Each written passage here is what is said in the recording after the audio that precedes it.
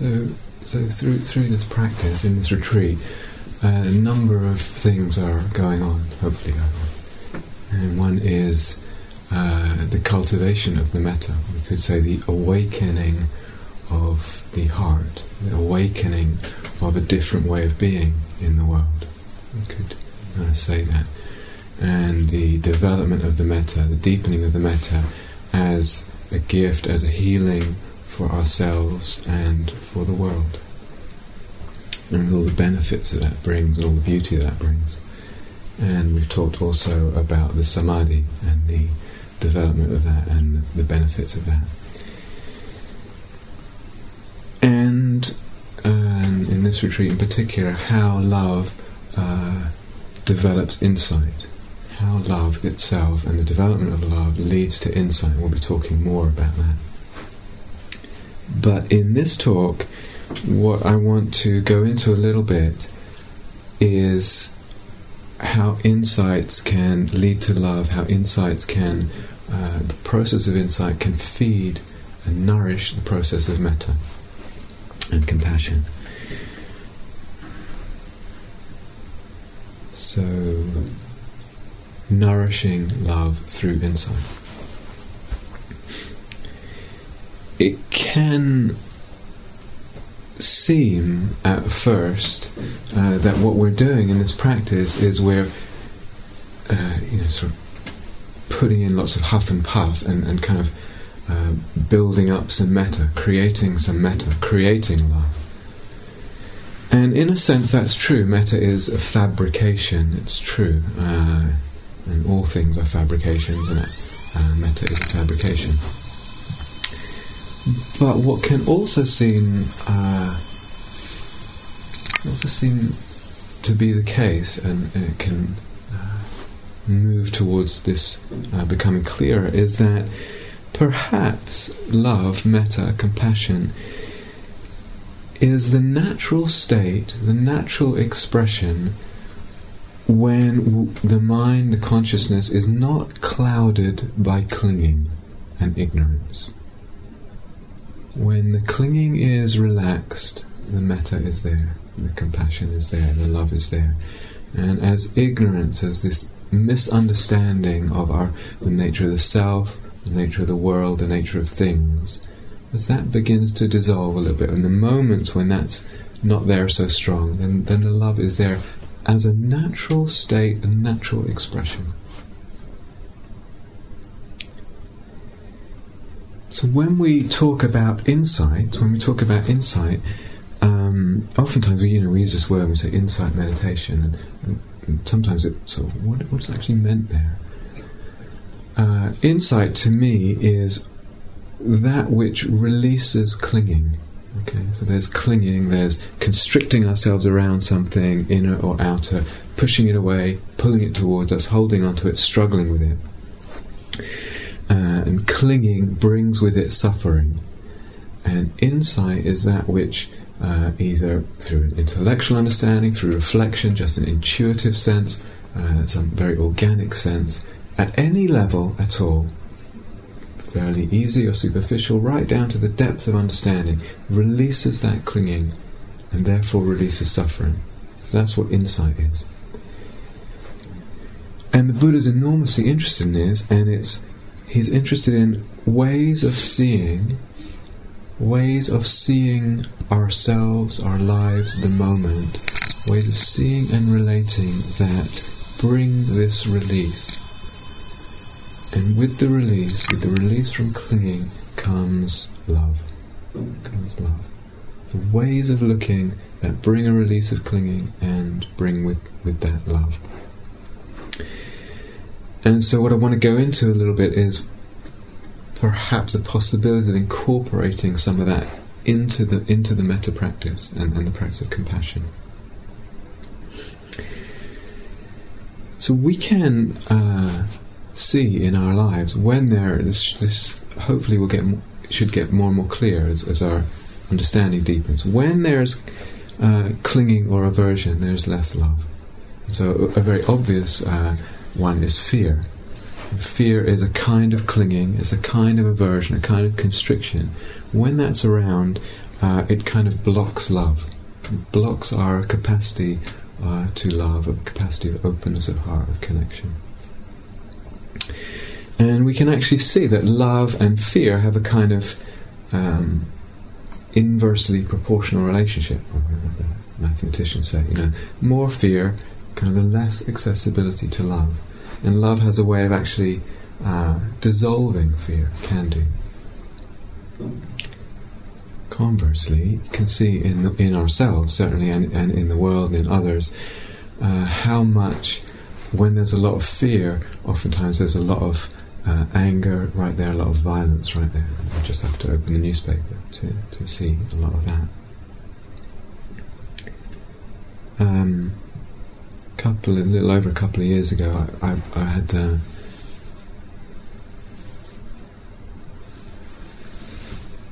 good fortune to meet someone in India. Not a spiritual person at all, didn't regard himself that way, very sort of humanist person. And I and some friends, about 10 or 12 of us, had gone out to work at a leprosy community in Maharashtra in India, and spent about a month there, and met the guy who started this community, and his name's Baba Amte. And his story is quite remarkable, but it kind of illustrates this relationship between fear and love. And he'd grown up very rich, one of these very wealthy sort of Indian, almost aristocratic, and got a job as a lawyer at some point, and then met Gandhi when he was a young man, and somehow moved towards representing the disenfranchised in India. So he was, I think, living in Calcutta and representing the workers who clean out the sewers in Calcutta. So you can kind of imagine what conditions they were living in. He was trying to represent them legally. And Gandhi said to him at one point, if you want to understand someone, you have to step into their shoes for a while. So he took Gandhi at his words, and he got a job down there cleaning the sewers in Calcutta, if you imagine. And one day, and he decided to do that for a year, and one day he was coming home at night in the dark from the days working in the sewers, and he tripped over something in the road, and he looked down and he saw that it was a man lying in the road, abandoned and dying of leprosy in its final stages. And he saw this man there and was so horrified that he just ran home.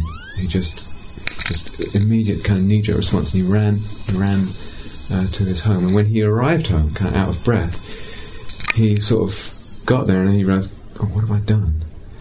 And he sort of gathered himself and went back, found the man, picked him up, took him home, and nursed him until, in the days until he died, and was with him in that period. And he had already seen this kind of relationship between fear and love, and the closing, or the closing that can come with fear. And he said that was really a turning point for him. And so he gave up his job as a lawyer, and he somehow bent the ear of the Maharashtrian government to give him a piece of desert scrubland. And he and his wife and 2 baby boys, I think 4 lepers and a lame cow, this ragtaggle mob, went to this scrub piece of desert, basically, in Maharashtra, and they mostly him, started to build this community. And that was, I think, in the early 50s, and I went there a few years ago, and amazing what's been built there. 5,000 people or something live there. They've completely self-subsistent in many things. Beautiful place, a lot of joy there, and remarkable to meet this man. I mean, this is kind of extraordinary. Most of us, maybe it's not, we can only appreciate that. But to meet this man who'd sort of consistently in his life chosen love over fear, and that he was 92, could no longer, actually has not been able to walk, or has not been able to stand up for, don't know how many years, 40 years or something. And so all he can do is walk a little and lie down. And just the presence that was there through a lifetime of making the choice of love over fear, love over fear, love over fear. And really, really extraordinary.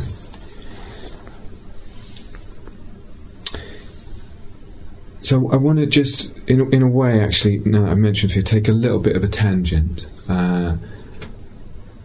because some people have been saying that fear has been coming up in the practice, and anyway, there's this relationship between fear and love. So I just want to say a little bit about working with fear. As I mentioned, I think in the talk on samadhi, sometimes where the mind feels like it's deepening and opening into kind of new states, new senses of openness or depths. And sometimes with that, a fear will come up. Some of the time, there's these two things kind of going on at once. There's a sense of the new space and the openness of that, and maybe the loveliness of that even, and the fear. And at the same time, they're there. If the fear isn't that strong, sometimes there's no fear, but if the fear isn't that strong, it's possible not to ignore the fear, but also just to kind of tip the mind over a little bit, tip the awareness over a little bit, to go into the loveliness, just incline the mind to what's pleasant there. And even if it's just very non-dramatically pleasant, give the mind some sense of enjoyment, of something that it can trust there, not pushing away the fear or ignoring it, but can be really skillful if that feels like it's going on in the practice. If the fear is really strong, then it needs turning to and working with, and sometimes, of course, fear has nothing to do with the practice or whatever. So just want to briefly go into working with fear a little bit.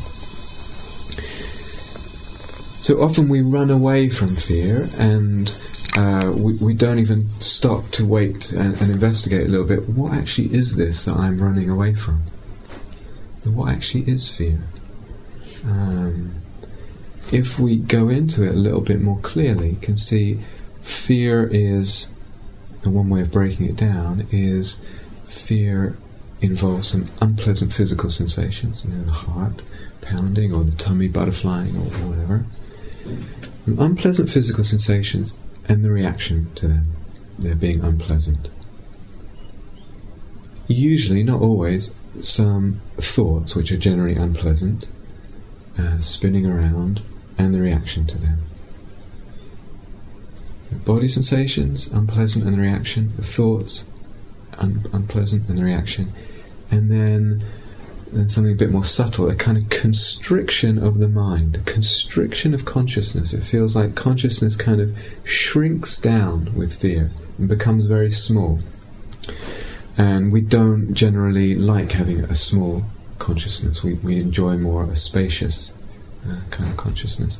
And so that constricting of the consciousness is also experienced as unpleasant, and there will be a reaction to that, generally a reaction of aversion. Not to be anal, but that kind of constellation is what makes up fear. And just to mention that, just to go into that as in order to have ways in to work with fear, so that we can get hold of a piece and begin working with it, rather than just being overwhelmed by this massive fear, which is often the case.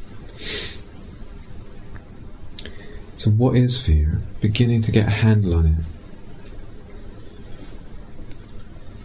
What is our relationship with fear? What's our relationship with fear? Generally, it's aversion. It's unpleasant and we flee it. It's we have fear of fear.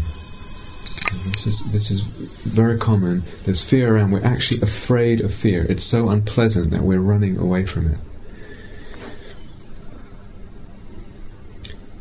In practice, we can begin working with fear in a different way, so that we gradually learn to accommodate fear, and gradually, slowly, over time, learn to have a confidence with fear, with the presence of fear. This is one thing that's lacking. Fear comes up and we're afraid of it.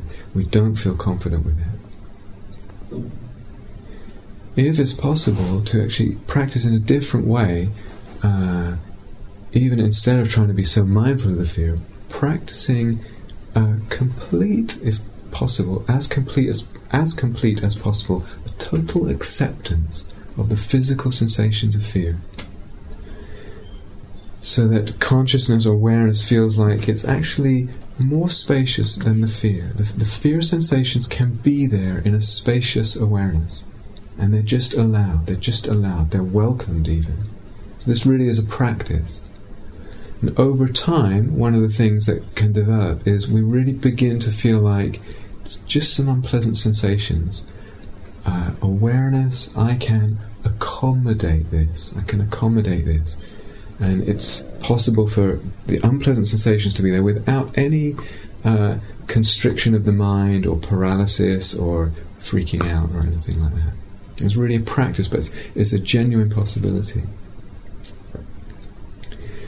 So usually the relationship, as I said, to fear is aversion, and it's fleeing the unpleasant. That fleeing actually makes the fear increase. It's not a neutral, the aversion is not something neutral. This is really important. So our aversion to things is not a neutral element. When we flee fear, which is understandable, but when we flee it, when we're averse to it, it actually makes the fear increase. It makes it feel more difficult. So this fleeing, this aversion, is part of the constellation of fear.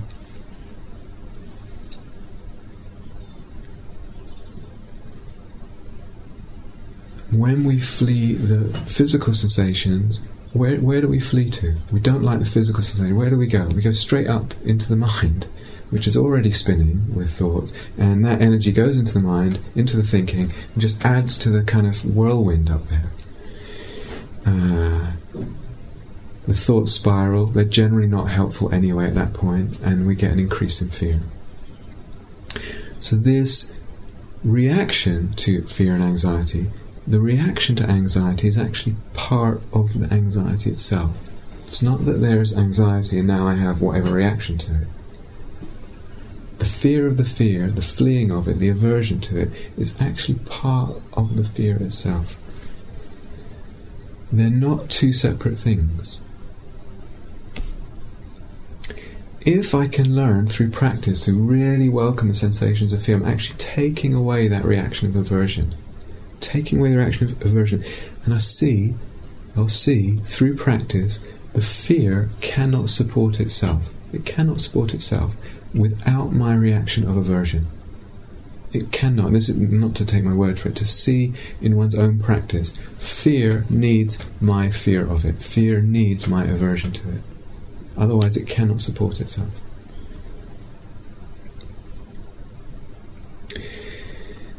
So, to see when fear is around, because it's very normal, it's very human, am I putting a pressure on it?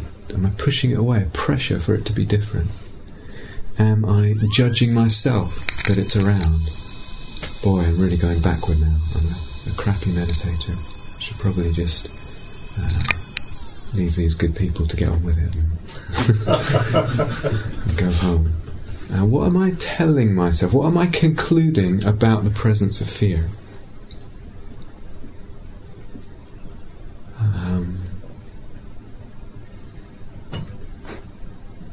That judging of myself is putting a pressure on, and that pressure is another factor that will build the fear. It's another factor that adds fuel to the fire of fear. What am I thinking? What am I believing it says about me that there's fear there? So rather, can we actually shift and see the humanity of fear? That it's such a human thing to have fear. It's actually built into our, whatever, genetic makeup or whatever. It's built into our biology. It's very human. It's true that a lot of it is unhelpful and irrelevant, but the actual mechanism of fear is very human. Can we actually just open to the fact of the humanity of it and bring some kindness to ourselves, metta to oneself? At that moment when I have fear, I'm giving metta to myself. Who is the self right then? The self is with fear. That's who I am. And so it's not the self when this fear goes. It's the self right now with the fear.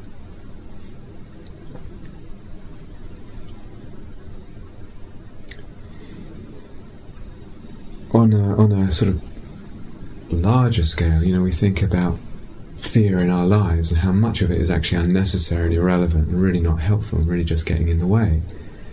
And think how much fear is there because of future thinking, worrying about the future. Will I be okay? Will this happen? Will that not happen? Whatever. And so to really, a huge, really deep part of practice is actually asking ourselves, I'm worried about the future, and notice fear of the future. Do I actually know genuinely how to take care of the future? What that really, really, really means, to take care of the future.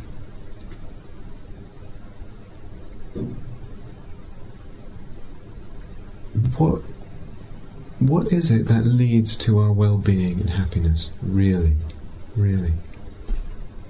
And this is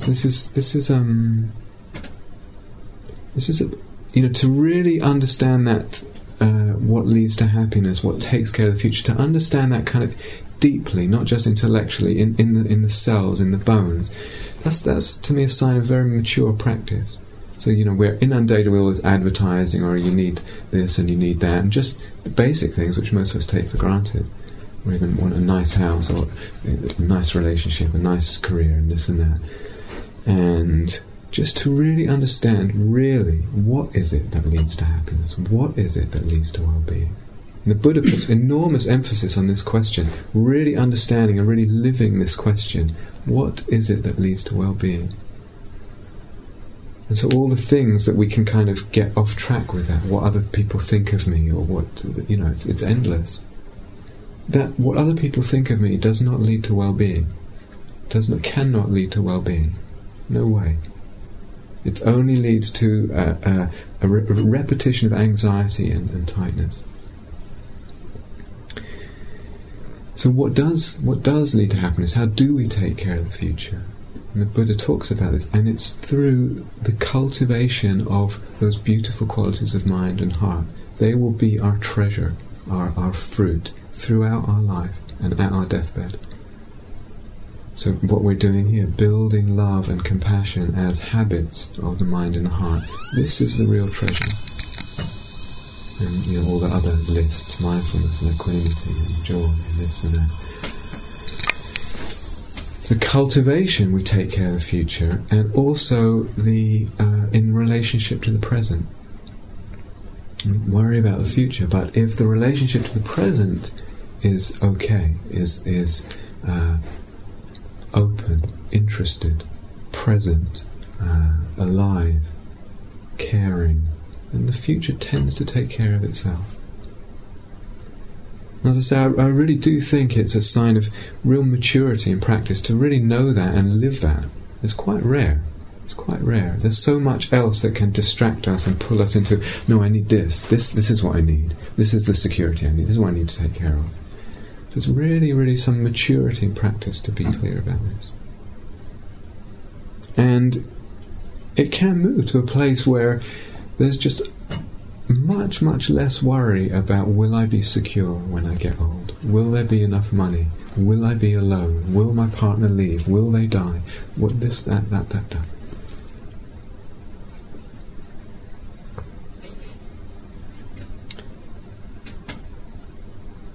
Okay, anyway, as I said, that was a bit of a tangent. But fear is important in relationship to love, and it's important anyway as human beings. So what I want to look at is how to incorporate insight into metta practice. We can incorporate it and kind of use it as something that feeds and nourishes the metta in a way, as a sort of background to the metta practice. You can bring it in. So when we open up this door, how insight feeds metta and compassion, it's actually huge. The possibilities are, don't know if they're endless, but there's a ton in there. So I just want to actually draw out maybe 3 possibilities. And talk a little bit about this anatta, what John talked about the other day, and what we're mentioning quite a lot, this not self, this emptiness of self, no self.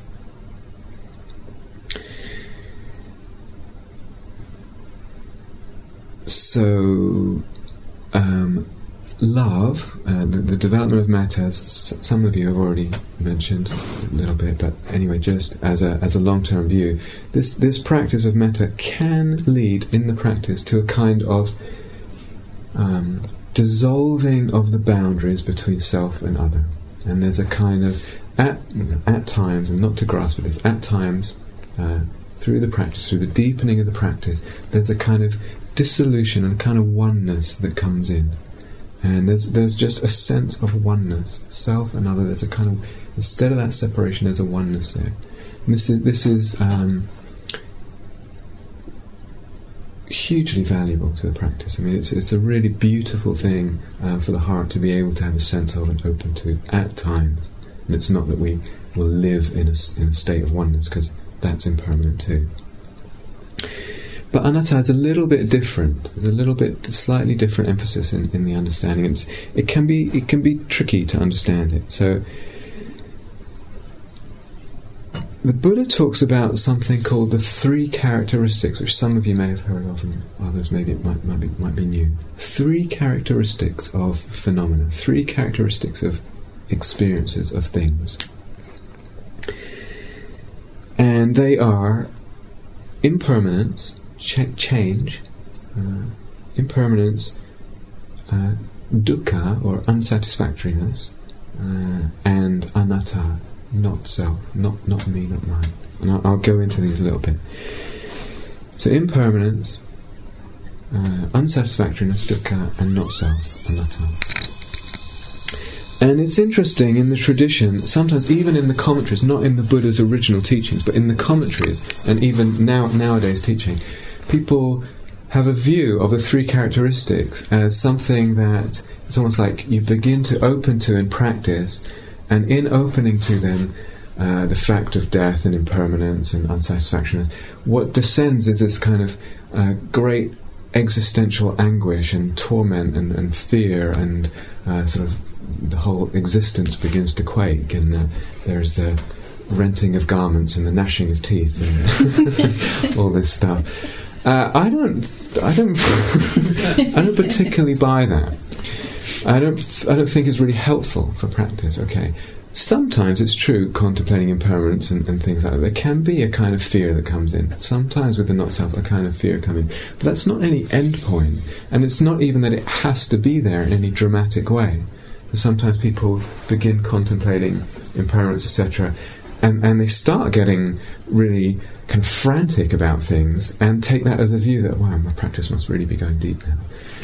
And actually, it's just a version of fear that's kicked in. It's not really that helpful. 3 characteristics are ways of looking, and I'll go into this. They're ways of looking in the moment at experience that lead to freedom and in our case lead to love. They're ways of looking. They're kind of like looking at the world through particular kinds of lenses that lead to freedom. And this is what the Buddha's interested in.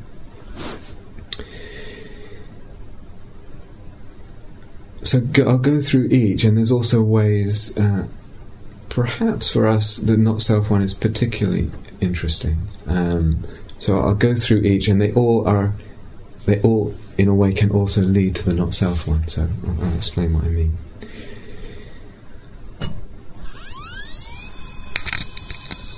I should actually say right now. So I'm outlining some of the possibilities for practice. So if you're listening and you think,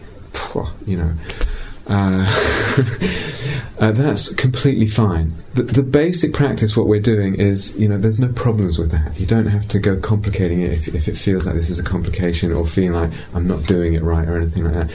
What I'm really doing is just offering some possibilities, and in a way, for some people, they will be workable because of previous practice or whatever. For others, it will just be a sense of possibilities for the future, possibilities, maybe a sense of how deep this practice of metta can actually go, the levels to which it can be taken. And some, if I might say something, I feel like it's actually important to put out what the possibilities of practice are, even if they don't feel realizable and accessible for me right now, just so that we don't diminish what the possibilities of practice are. So if you're listening and it just feels like interesting, but thank you, forget it, that's completely fine. But also to feel free maybe sometimes to experiment with some of this. So first one, impermanence. All of these, there's many ways to go about them. Impermanence. One level of meaning is contemplating, being aware of, remembering death and the context of our life being so short in the context of the universe and the spans of the universe. So remembering death. Just inside, but the Buddha was saying, monks, you should remember death or whatever. And one monk said, every day I remember death. And he said, very good, but not good enough. And then another monk said, every morning and evening I remember death. And he said, very good, but not good enough. And so it went on, and a monk said, every time I don't know. Every time I walk somewhere, I remember death. And another monk said, every time I exhale, I remember death. Good, very good, not good enough.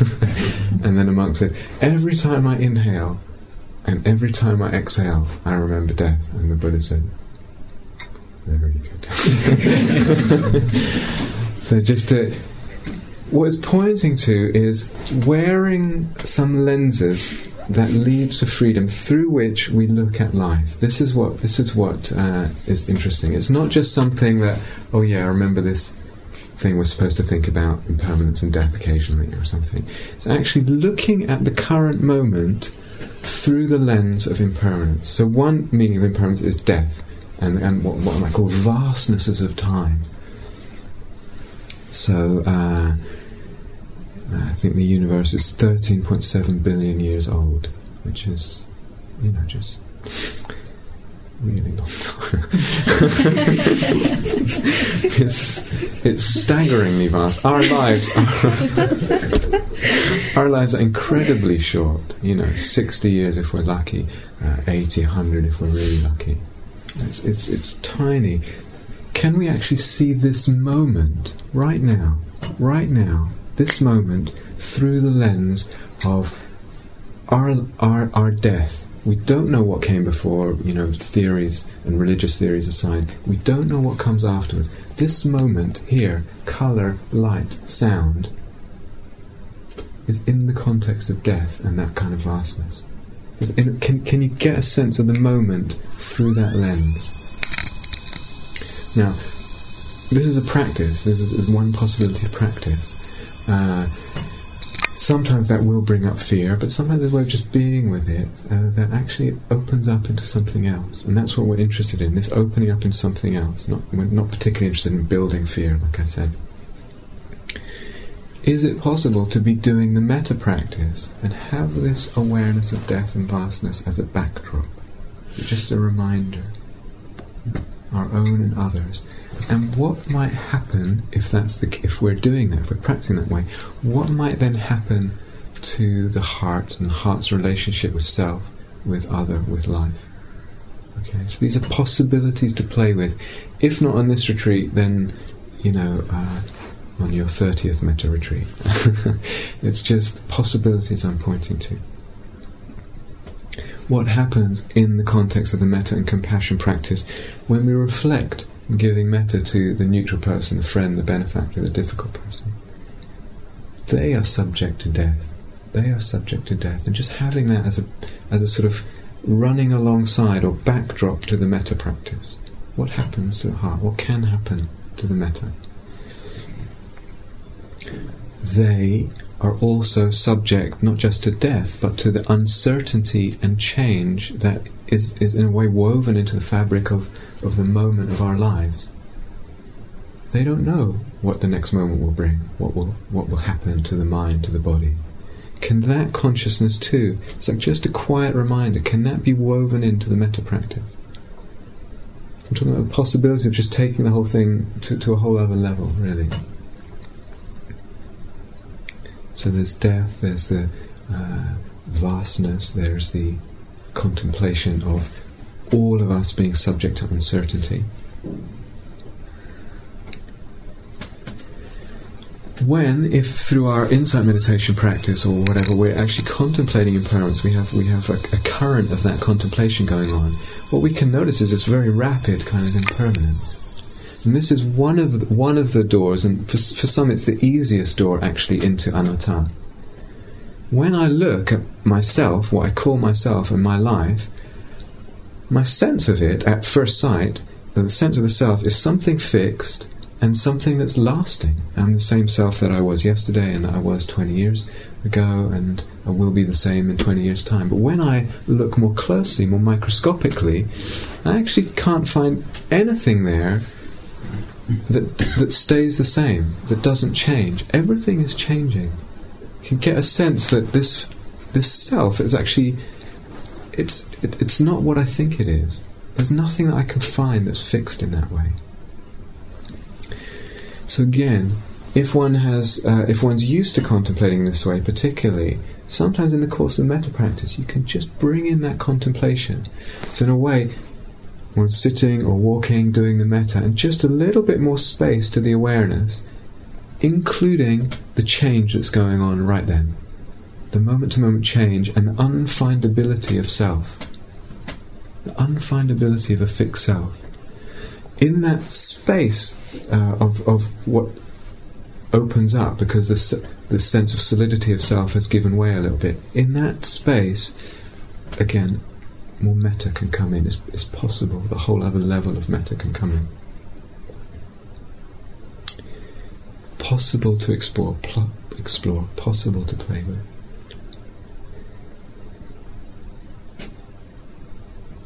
Another possibility, and I'm just actually going through a lot of territory very quickly, it's really just to let go what just doesn't feel relevant, and maybe to take a few pieces or one piece or whatever, with impermanence.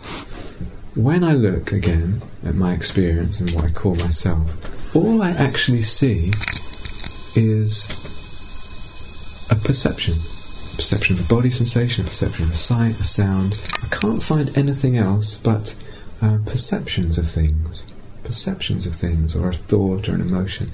All I see. There's nothing else. To have a perception requires something to perceive, and I see I can't find a self, and all I find is these moments of perception. It's almost as if the I is nothing else but these moments of perception. Because perception takes a world to perceive, outer or inner, it means that this self, being only perception, is not separate from the world. This is not easy to understand, I know, but all I see is moments of perception. Those moments of perception are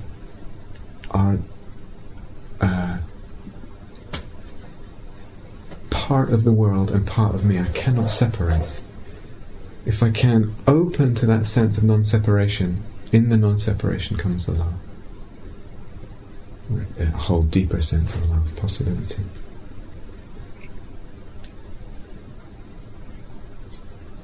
And of not self.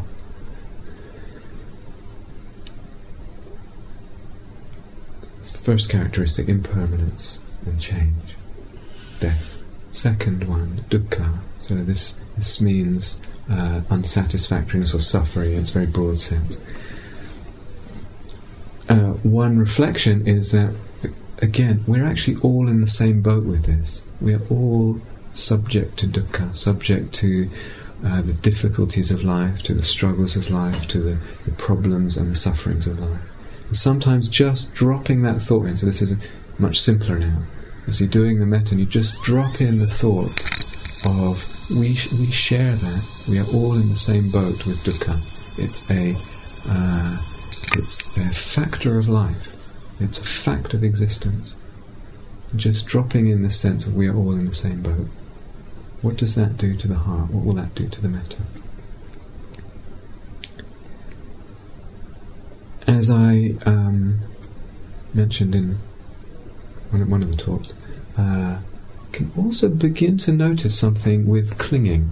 So clinging meaning constricting ourselves around something, pushing something away because we don't like it, because it's unpleasant, pulling it towards us, clinging, that whole thing. Can notice when the clinging is there, what happens to the heart? So just to notice this, it's like an experiment. When there's clinging, the heart closes, sometimes just a little bit, and you can actually feel that if you sometimes just to put the awareness in the center of the chest area, just very lightly, and notice when there's clinging there's a slight closing or a large closing. When the clinging goes, the heart center opens, and just to notice that. So another possibility is to be doing the metta practice or the compassion practice when we move to it. To be in the moment doing that, again, broaden the attention a little bit, and just be aware of if there's clinging to anything, to a body sensation, to a sound, pushing it away, struggling with something, to an emotion, whatever, to a train of thought. Is there clinging there? And if there is it possible to actually just relax and release that clinging?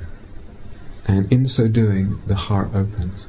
So to be doing the metta practice with actually a slightly larger sense of awareness that's aware of whether there's clinging or not, and just releasing.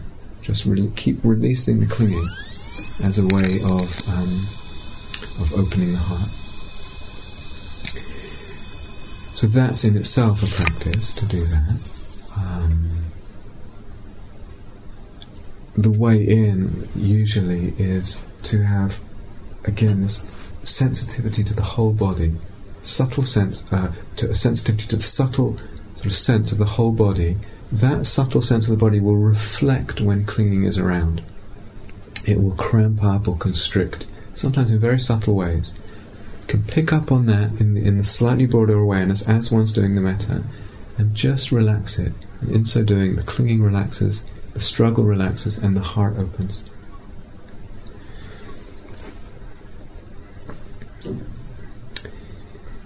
When there's a push and pull, a clinging, we're pushing away what we don't like, what's unpleasant, or pulling towards ourselves what we want, what's pleasant. When that's going on, there is suffering with what's pleasant or unpleasant. And that's the insight of this characteristic, it's the insight of dukkha. The suffering depends not on the thing, it depends on the struggle, on the push or the pull. To feel this and to see it. When there's push and pull there's constriction, there's suffering. When we relax that, there's release, there's ease. And you can feel this. And there's also love. There's also love in the absence of clinging. But as I mentioned the other day, the self-sense, the ego sense, is empty. It doesn't exist by itself, of its own steam, of its own support. It actually depends on struggling with something, on clinging, on pushing away or pulling. That it needs that food, and we can see as we're in this more open space with the metta. Let go of some clinging if you feel it, if it's possible. Just relax that, the body sense, relax the clinging. The actual sense of self quietens. In the quietening of the sense of self, the quietening of the sense of separation from other, because self and other go together. Less separation, more love.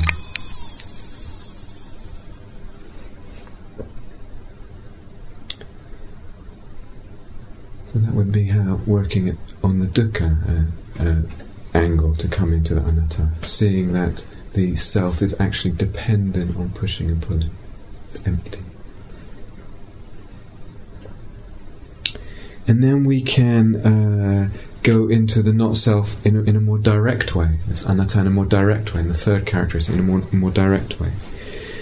And so this is important to understand. We're not trying to destroy the self, like ego destruction, or get rid of the self, or dissolve it in some way, or even kind of merge it into some cosmic sense of something. Sometimes, in really deep practice, there can be a sense of the just merging into a oneness, or merging into a kind of infinite love. And that's at very deep levels. That's possible. That possibility is a treasure. It's a treasure. It's something really to be valued and explored in very deep practice. But it's not quite the same as anatta, what we're aiming for. Valuable as it is. Rather, we want to understand something. Want to understand something about this self, and understand it in a way that it brings freedom. And it's difficult. It takes time to understand this concept of anatta. It's not something that comes easy or simple. Even if we can kind of get it intellectually, to really get it at a heart level where it's making a difference to our lives, it's something that takes time. Absolutely, it takes time. And so not to again worry that, I'm not understanding this yet, or whatever. It really takes time, anatta. What a terrible practice I have because I don't understand it yet. There's a story from the Jewish tradition. Was Yom Kippur, the Day of Atonement, which is the holiest day in the year, and when you sort of open your heart and your wrongdoings, etc., to God, and the forgiveness of that. It was the holiest day of the year. And it was in the synagogue, and the rabbi's there, and everyone's praying, and he suddenly sinks to the floor and starts beating his chest and saying, "I am nothing, I am nothing." And then the cantor, the guy who sort of leads the singing in the choir, then he sinks to the floor and starts beating his chest, "I am nothing, I am nothing." And then the janitor, the guy who kind of cleans the toilets and things, he sinks to the floor and says, "I am nothing, I am nothing." And so the cantor turns to the rabbi and says, "Look who thinks he's nothing." So there's a way of all this not self business where actually the self just grabs hold of it and makes a whole other, I'm more selfless than you, or I understand, whatever. Not to grasp too tightly at it. It really, really, really does take time to understand it, and there's all kinds of levels of understanding it. Just to, so we're just putting it out there in whatever kind of way that it can find its way in is fine. So with the anatta, again, practicing ways of looking that lead to freedom, that lead to release, and that lead to love. So with the anatta, working it directly, it's a way of looking at experience. Usually we look at experience, a thought comes up, either we're completely identified with it and we say it's me, or it's mine. Or a body sensation is there, it's me or mine. Or an emotion, me or mine. Sometimes we're actually conscious that we're doing that. We're conscious that we're saying, yeah, of course it's me and mine, of course it's my knee. Who the hell else's knee is it? Or of course it's my thought, Sometimes it's very conscious. Most of the time it goes on without us even being aware of it. We're just saying me, mine, me, mine, me, mine, me, mine. Virtually uninterrupted throughout our life. So what the Buddha is saying is not so much a sense of making a philosophical statement, there is a self, there isn't a self, and actually he tended to ignore that question. So it's not the appropriate question, He'd say, rather, can you practice in a certain way? And that way is, can you look at the present moment experience and actually just unhook the me and mine? The me and mine goes and puts its hook of identification into everything, and all the difficulty and all the problem that comes out of that. And actually said, can you just unhook and regard the moment's experience, the body sensation, the thought, the emotion, whatever it is, as not me, not mine. So it's not making any metaphysical statement about the nature of self or no self or whatever. It's pointed to a way of practicing that leads to freedom. And it really is a practice, it takes some time. So, again, a number of people have mentioned, and it's very common because it's very human, a kind of judging mind come in, and often it's judging of ourselves, and the comparing mind comes into in this case the retreat situation. In a way, retreat is just a mirror of what goes on in our lives. It's just we're seeing a bit more closely the kinds of thoughts that we have anyway, the comparing, the judging. So we're sitting here and we think, God, I bet everyone else is probably in the 134th jhana by now.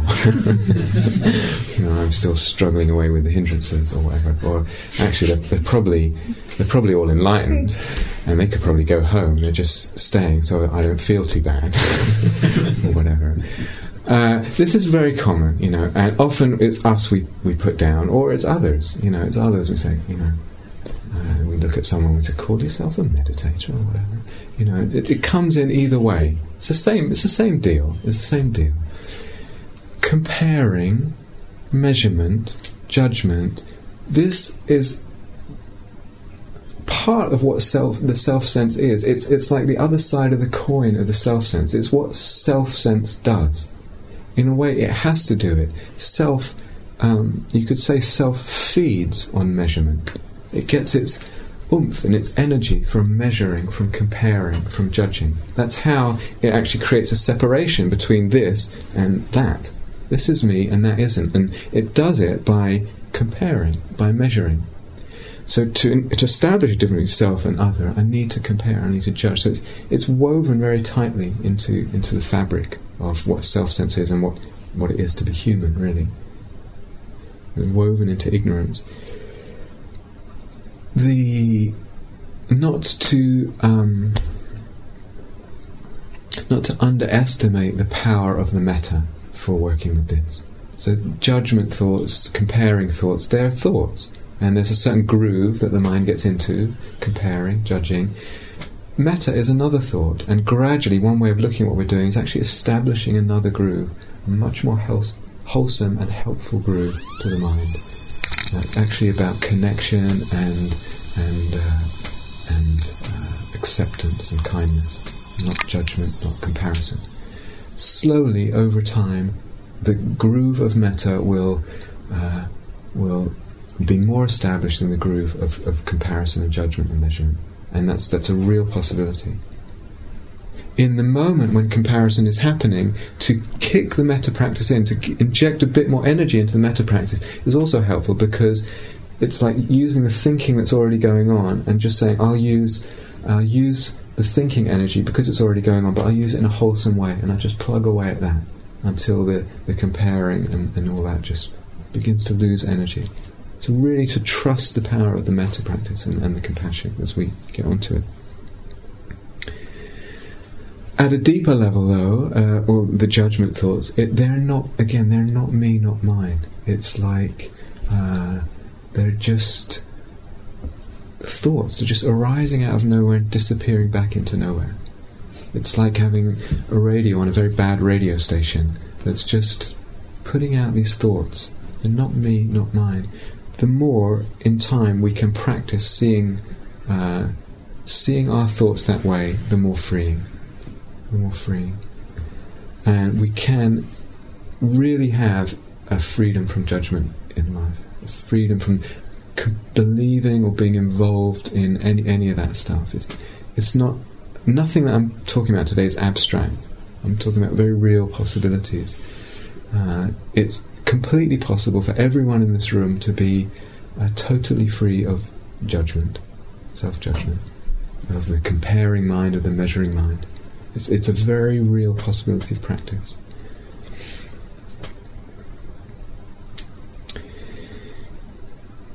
So the not me, not mine is actually looking at the moment's experience and just quietly regarding it as not me, not mine, whether it's a thought or a body sensation. So again, you're doing the metta. You can just, if you have a little skill already in this area of what already seems to be happening, experiment. You're doing the metta, you're doing the compassion. Bit more space. What else is happening? Body sensation, thought, whatever. Just seeing it as not me, not mine. Including the awareness, because we also will then have an identification with awareness, which is a more subtle identification. Can let go of that identification. And that emptiness that opens up will be imbued with love. If it's not imbued with love, it's actually barking up. Something's a little bit off balance with the practice, a little bit barking up the wrong tree. So with these three characteristics, one of the indicators that they're working properly is that they bring freedom and love, and not a sense of coldness and disconnection or fear, as I said before.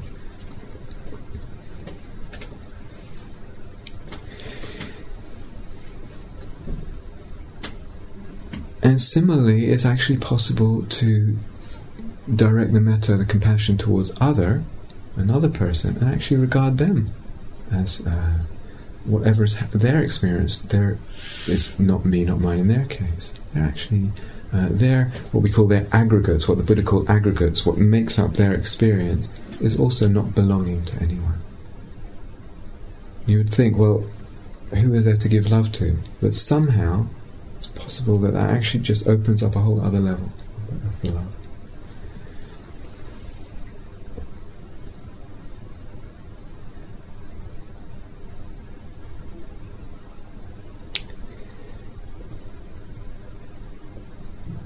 Okay, I think I'm going to stop there. And like I said, please, just take what was relevant from that, which may be 0,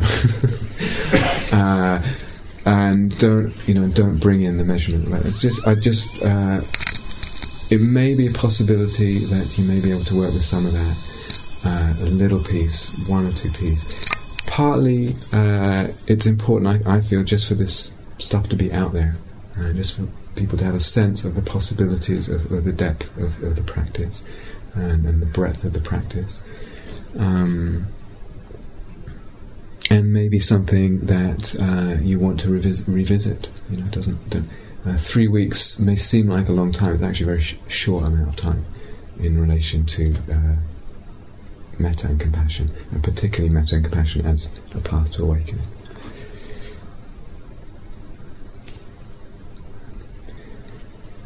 Okay, so as that was fairly complicated, I think it might be good to have some questions, if you like.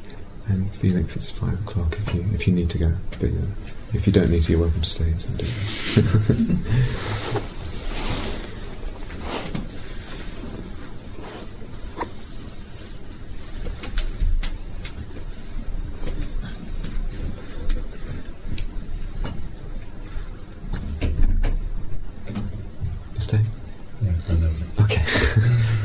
So difficult stuff that I've been talking about. I'm aware of that, and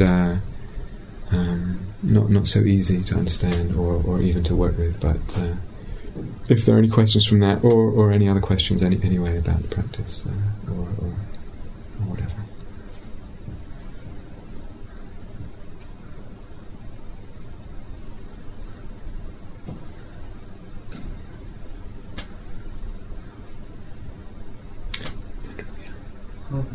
Regarding impermanence and contemplating on death, in various readings and other things I've gotten in the past, it's suggested sometimes to consider different circumstances of your death to help, remain in the preciousness of the moment.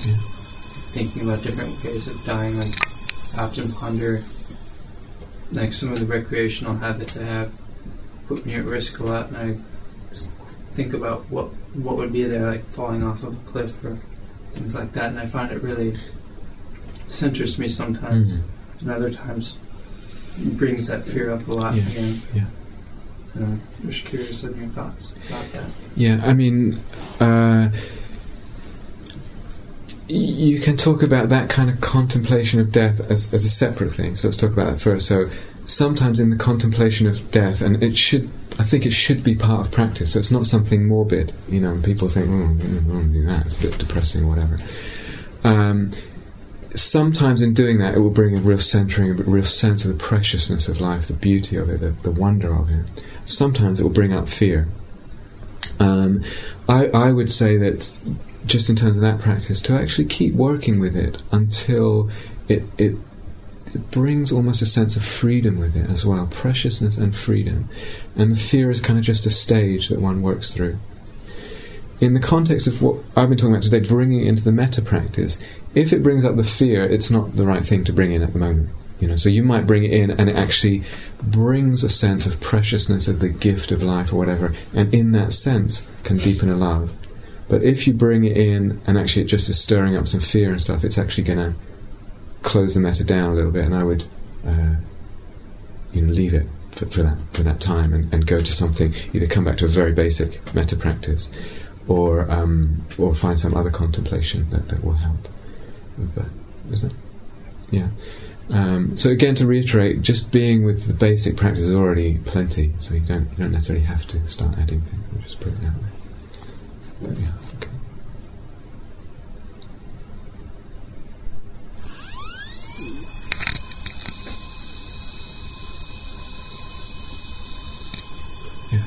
Does the understanding of one characteristic lead to the help in the understanding of the other characteristics? Yeah, absolutely, yeah. So people generally tend to have a favourite, and it's the one that they can kind of understand the easiest, and also their particular one that leads to a sense of freedom for them. And I don't know if human beings are roughly divided into 3. I have no idea. But actually they probably aren't, is my guess. The anatta one directly is a bit more difficult to understand. So for example, as I was saying, with impermanence, if we just take impermanence, which is actually probably the easiest one to understand for most people, impermanence obviously is impermanence, so it understands that.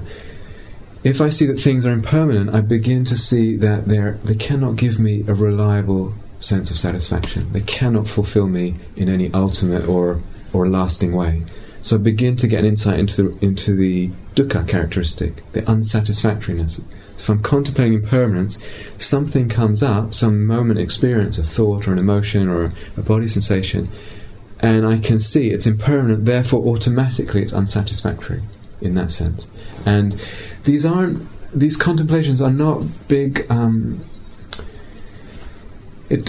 At first they might be quite cumbersome, like this contemplation, I'm going to plonk it down on my practice and sort of it's this big thing. It can get to the point that they're just, it's almost like wearing some glasses. You don't even realise that you have them on. It's very light, very just in the moment. That's how we're seeing, and there's a freedom that comes with it. If I see impermanence and I have a sense of unsatisfactoriness, there's a letting go there. I let go. And again, doesn't lead to any kind of coldness or disconnection from life. There's actually a warmth that fills it. And then impermanence might lead to a sense of an understanding of anatta, because, like I said, I look and I can't find anything that's not changing. I absolutely cannot find anything that does not change. And the sense, as I said, of self is fixed, lasting, permanent, steady, and I look inside, all I see is impermanence, therefore no fixed self. It's not really real in the way I thought it was. All I could say there is a kind of continuum of mind moments, continuum of experiences through time. So impermanence can lead to the others like that. You see? Yeah, I understand all that. Okay. Let's say impermanence is what I understand. Yes, okay. And maybe I'm just judging on some level the other two characteristics, are they going to be at a lower level of understanding, or than if you did them directly? Yeah, then they came directly. Or is that just a measuring mind? Is it just a what? A judging mind. It might be. It might be. I don't know. I don't know. You'd have to answer that. I feel that the understanding of anatta through impermanence is not quite at the same level of depth of understanding as understanding anatta directly. But it can be enough to free, and it's freedom we're interested in rather than a certain badge of whatever. So it may be enough. It may be enough. And if that's your one, and if that's what works for you for anatta, that can bring enough freedom. But there's ways of understanding anatta that just go even beyond the notion of impermanence, just into a whole other depth. And if that's accessible, then that's great. If it's not, it's fine. There's enough freedom in that. There's plenty of freedom in that. And can that second way of understanding anatta come through more practice, or what way is this about? More practice and certain kinds of orientation in the practice, asking certain questions, looking at certain relationships, and or for instance, practicing directly in this way of just regarding things as not me, not mine, not me, not mine, which you may be able to move towards through the impermanence, in the sense I can't find anything, therefore it doesn't belong to any fixed sense of self, therefore it's not me, not mine. But working in that more direct way can bring a bit more depth.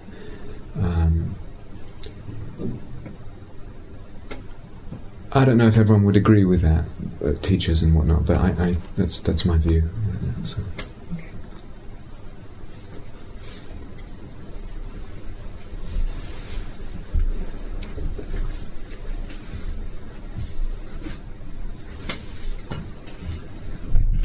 Richard. If you're working with the dukkha and the clinging, and you're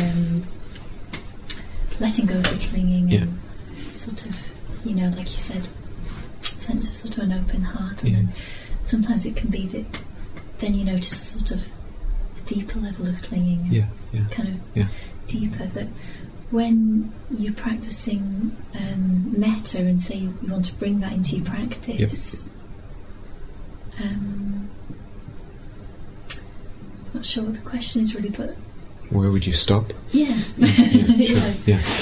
So just to sort of amplify a little bit what Richard said, so in working with this characteristic of dukkha directly, there is an awareness of clinging in the sense of what's going on. There's a contraction, one relaxes that. Then there can be a sense of relief, and then what might show itself is a kind of more subtle, deeper level of clinging. And then one can just go on in this way, and the mind, the awareness just deepens and deepens and deepens. That on its own is absolutely fantastic way to practice. There's just a deepening and a more and more release, more and more calming. It goes back and forth between opening and a sense of contraction, opening, sense of contraction, deeper and deeper levels. So the question was, if it can go deeper and deeper levels, and you're in the concept of metta practice, how do you know when to jump off the off the elevator, so to speak? So it doesn't really matter. I would probably say just whatever, if you're opening your practice out a bit, just whatever clinging you notice, just see if you can let go in that, and then rather pick up on the love that's there and be in the love with slightly more spacious awareness, and then you'll notice more clinging perhaps, and you can let go of that. Or you may just want to do it a little bit, just as a way of kind of kick-starting some metta. So the heart's opening because there's less clinging, because you've let go of it, and you're just accessing some metta, and then you can leave it at that and just be in the metta, and maybe revisit it occasionally.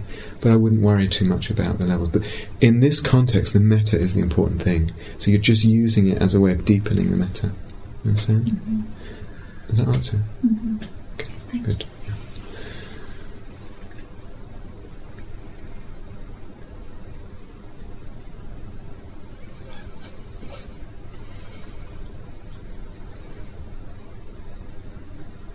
Another one, John, is it?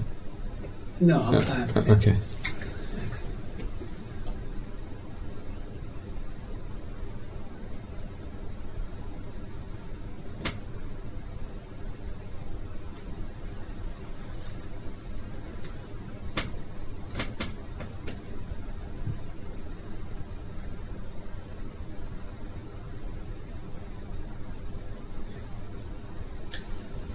It's not exactly a question, it's just a reflection really of I haven't been feeling any fear or anxiety, but when you were talking about the fear and anxiety, I was noticing quite a lot of anxiety. And I wondered if, that's a common experience, that once that's brought up, it's, it sort of comes into consciousness. It's quite interesting, and then when you stop talking about it, it went away. There was no object to just things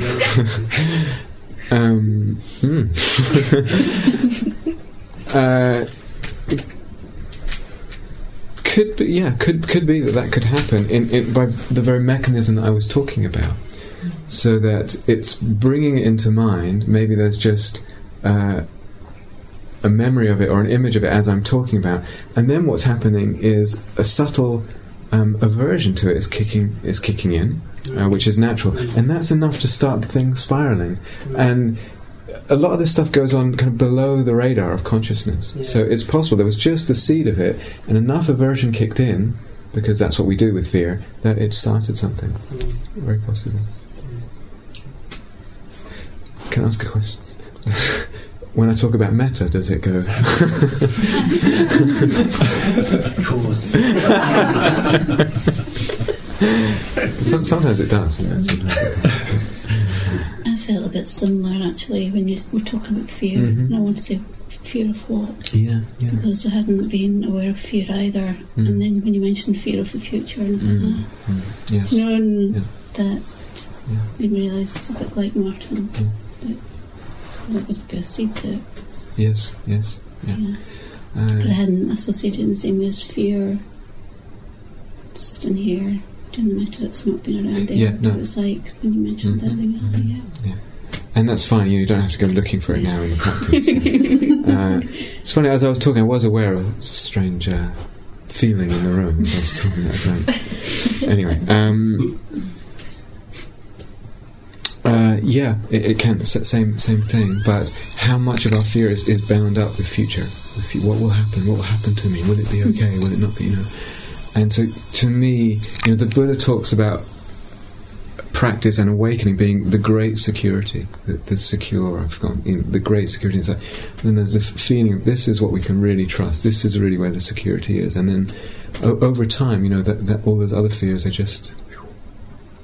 It's really. Possibility, yeah. But like I said, if there's no fear in practice, just steam right ahead and don't worry about it. Okay. I think the fear for me is very much. Someone mentioned it had become a real habit for me. Yeah, absolutely. That if in doubt, go to fear. Yeah. And I hadn't realised that's what I was doing. That's. Yeah. What tended to happen, it wasn't go to anger, it was go to fear. And when someone mentioned that, and to almost say, look, when it came up, to kind of say, no, I'm not going to go that way, and maybe do metta, really helpful. The question is slightly, is how do I know I'm not repressing some real fear?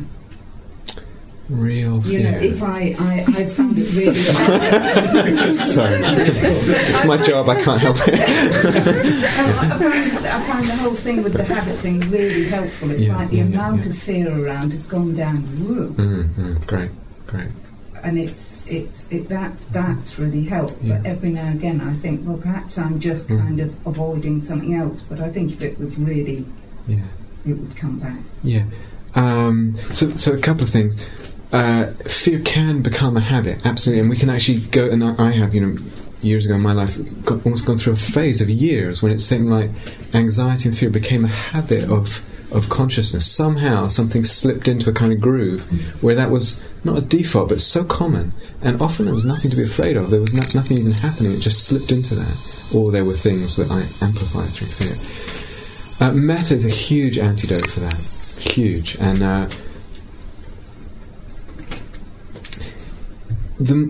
the less metta there is, the more chance of fear and anxiety kind of finding that groove and becoming a habit. The more metta, the less kind of soil fear has to establish itself as a habit. So real power in the metta practice. And also in the realization, this is a habit, no one's too young to understand this analogy. A record on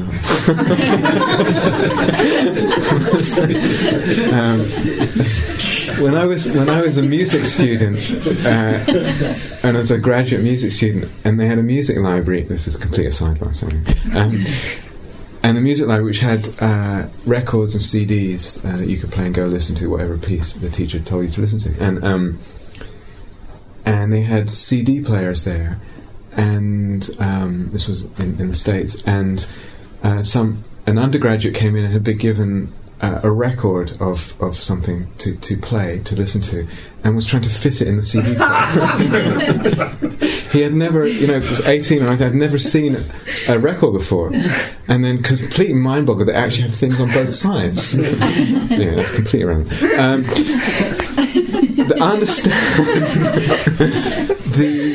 The sense of things getting into a groove, and how much of what our life is just grooves. The mind gets into habits. They can be wholesome, like metta. We can get into a groove of metta, a habit of metta, a habit of mindfulness, a habit of calmness. And we can get into, of course, grooves of fear, of judgment, of irritability, etc. And we either feed or starve them. Those are Buddha's words. We feed or starve. And just to see that is already a huge insight. Just that much, that things, mental factors are habits or not, that we can feed and starve. We, things have relationships, like something like fear and love have a relationship. We feed fear, we starve love. By inherently in feeding fear. We feed love and we starve fear. And to begin seeing that relationship. And then the other thing I was going to say, what do you mean real fear? So that's a real question. So real fear to me is, there's the rhinoceros charging at me. So could you want to say a little bit? No, I was just interested because you described one way of working with fear and feeling it. And sometimes there are things. Well, yes, whether there are things to fear tends to be future things. Yeah. Tends to be future. And as we go a bit more in the last week, talking more about the emptiness of things, you actually see that there really is nothing to fear. But there's a very deep understanding that genuinely there's nothing to fear. There's no thing to fear. And I mean, right now, it's caught up with future thinking. Doesn't it depend a bit on clinging? If you're in your mind, you have a certain standard, a certain idea of what you want the future to be. Yes. Then the fear is coming from maybe it won't. Absolutely. But if there's no idea, there's no conditioning of I want my future to be a certain way. Totally. Fear. It can be fear of not having something, of having something. Yeah, and there's a clinging to an idea of something. Some of that is good. We can cling to the idea of I want to grow in metta. I want to grow in calmness, and that's if we hold it lightly enough, that's okay. It's an image of our future. Like I was saying, what do we need to cultivate to build, to establish well-being, happiness, whatever word you want to use, to establish well-being. And so some of that's okay, and it's appropriate, and it's wise, and it's healthy.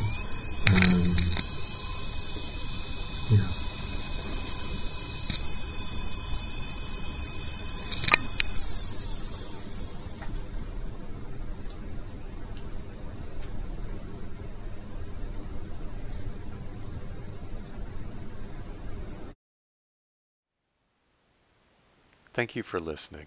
To learn how you can support the teachers and Dharma Seed, please visit dharmaseed.org/donate.